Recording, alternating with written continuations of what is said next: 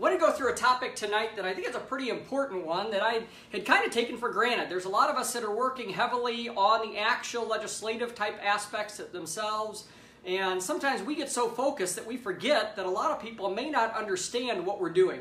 So tonight I'm going to try and go through a little bit of what Title 4D is. There's no way to go through all of the details in a 20-minute type of a video. So this is going to be sort of a brief overview of Title 4D. So don't think that we're going to get into every single detail. Title 4D was originally passed as a merit system. It's part of the welfare program. The reason was, years ago, the traditional family unit, the husband went out and worked, and the woman stayed home. Now, I'm not saying it was right or wrong. I'm just saying that's the way it was. Think back to Beaver Cleaver days. The woman stayed home. They were more the nurturer, and they did the laundry and the cooking and everything like that, while the husband went out and earned a living. So if a couple had been married, say 10, 15 years and got a divorce, it was very hard back in those days for a woman to be expected to make the same income if she'd been out of the workforce for 10 years. You can't be out of a workforce for 10 years and expect to make the same type of a salary. So they came up with child support, which would be an offset, if you will, to try and make sure that the child would maintain a semi-similar standard of living after divorce or separation. But I don't know if anybody remembers Ronald Reagan's famous quote, "The most feared words in the English language are, 'We're from the government, we're here to help.'" Because anytime the government gets involved in something, you can plan on there's going to be problems. Anytime somebody starts a government program, it always starts out with a great intent. The challenge is, almost never does a government program start that just doesn't start growing and growing and just morphing all over the place. And once it's expanded, it's almost impossible to get it back to the original intent. And as a result, there's employees that are making an income and have a job as a result of federal programs, and they're going to do everything they can to justify that job. And with Title IV, I'll explain in a minute, but the collection amounts have to increase to be able to qualify for this incentive pool that we'll describe for those employees to be able to keep the job. It's sort of like I remember Bob McEwen used to always say, when robbing Peter to pay Paul, you can always count on the loyal support of Paul. And that's basically what's been happening to non-custodial parents all across the country. There's what's known as mission creep. And this is, as I said, any type of federal program starts out with a mission creep. It started off, as I said, basically for welfare programs for people who needed federal assistance so that the government could get some of that. If they were helping, say, in the olden days, it was the woman that needed some type of welfare support to be able to get back on her feet again after divorce or separation. And so the government was giving out TANF, and in order to try and get that money back, they were going after the non-custodial parent to be able to recoup some of that welfare money. Unfortunately, in 1988, everything totally changed. They extended child support orders to all child support orders going through this federal case registry. And basically, overnight, 19 million citizens, regardless of whether they were behind or not on child support, got thrown into this massive federal pool, if you will, where the federal government pays all the administrative costs. And when they pay administrative costs, they can dictate through mandates and incentives how they want things to go. And as a result, 83% of all of the cases that go through the Title IV formula now would never be eligible for welfare. Never. That's just unbelievable to think. A program that was designed for welfare to basically, it's the last thing. If people have nothing else, no hope, the government was going to reach down and help give those people a leg up. Only 17% of those cases will they ever even remotely qualify for any kind of welfare program. 83% will never qualify for welfare. The reason is because of these incentive programs. Some of you may remember this past year in the state of Illinois, there was a video clip going around. I was fortunate. I was actually at that actual hearing in Illinois. And I'll never forget, Chad Loudermilk sitting there and Representative LaShawn Ford, and there's about 20 of us sitting in the galley there. And we just couldn't believe it when the one guy representing the Illinois Bar Association literally made the statement that if a 50-50 bill passed, the state would lose millions, possibly hundreds of millions of dollars in federal money. And it was like a mic drop moment, because we all known that all along. It was just kind of neat to hear the opposition actually bring that up at a hearing for a bill. But there's two major parts to the Title IV program. One part basically is a reimbursement of 66 cents on the dollar for every dollar the state spends in collection efforts.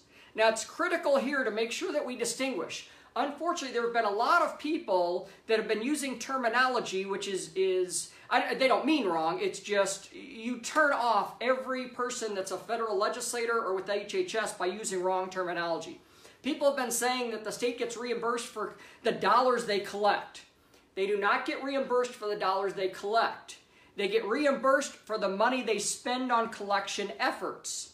So for instance, if they hire, let's just for argument's sake, say they hire 2 people at $50,000 a year and their person's sole job is child support collections, then the state would get reimbursed $66,000 of that money. Now, that in itself is just massive. Imagine if you owned a business and somebody else was going to pay 66 cents on the dollar for every employee you could hire. Can you imagine how many more employees you would hire? There's not a business person around that wouldn't hire more employees if you had that kind of free money coming in.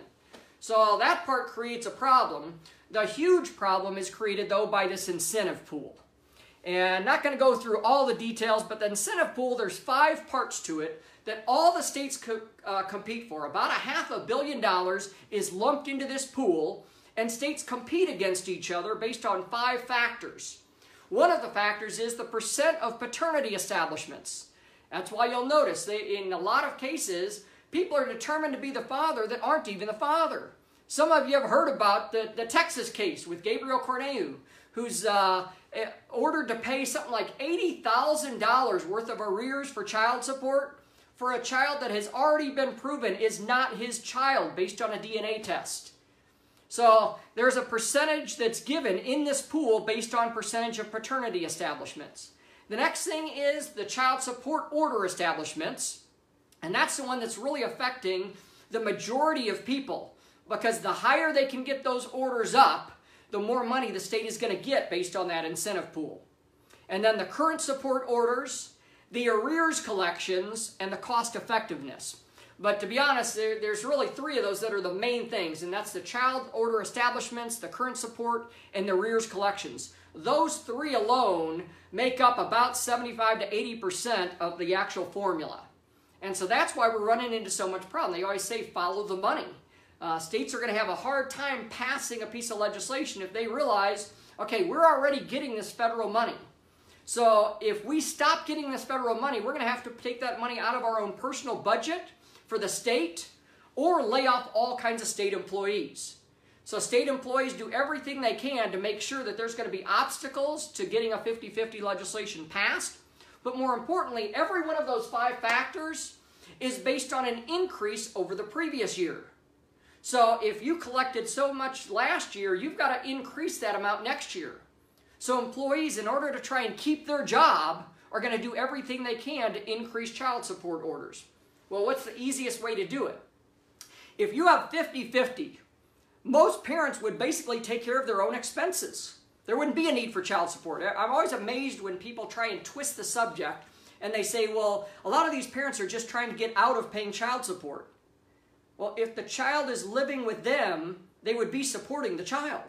They would be taking care of that child's food, the clothes, everything that goes on in that house half the time is being taken care of.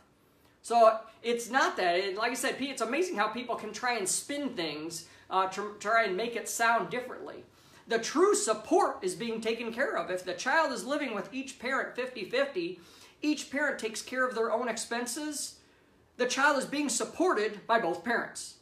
However, if you can get an 80-20 split, or like in Texas, their standard possession order or whatever they have, where you get every other weekend and a little bit of time on Wednesday nights, now there's a drastic offset. Now there has to be money paid, which basically qualifies for this Title IV-D money. So that's why there's the big connection between 50-50. It's very hard to get 50-50 rebuttable presumption bills passed when there is so much money coming in. However, what if we could remove that federal incentive? What if the incentive wasn't there? Or what if instead, more importantly, what if we could change the incentive? What if part of the requirements for that incentive were that there had to be a 50-50 rebuttable presumption bill on the books? You talk about a nuclear thing. If there was ever a window of time of opportunity, because guys, I'll tell you what, there are people that have been working on this for 20 years that paved the way for a lot of things that we're about ready to do. And we all owe them a great debt of gratitude. We would not be able to do what we're about to do without the efforts of a lot of people that went before us. And it wasn't from their lack of effort. They were working their tails off. There just happens to be a different dynamic in DC right now that there's a small window created. So now is the time that we need all hands on deck, and we all have to be working together. Because what we're about to do is very, very different from anything that's ever been done before. For the first time that I'm aware of in 20 years, we have all four main branches that we need working together all on our side. Most of you know, if you've been following, I have personally had discussions with all four of those. The White House administration, the director of HHS, high levels of leadership in the Senate, and extremely high levels of leadership in the House of Representatives. Every one of those four groups is in agreement on the principles of what we're about to do, and all of them are working with us to try and figure out a way that we can maneuver through the system to get this done by October 1st of next year. Now, some of you may think October 1st of next year, my gosh, that's 15 months away. Guys, trust me, that can go quick. When you're talking about a major federal program that's worth billions of dollars, 15 months is not a lot of time. So we need everybody working.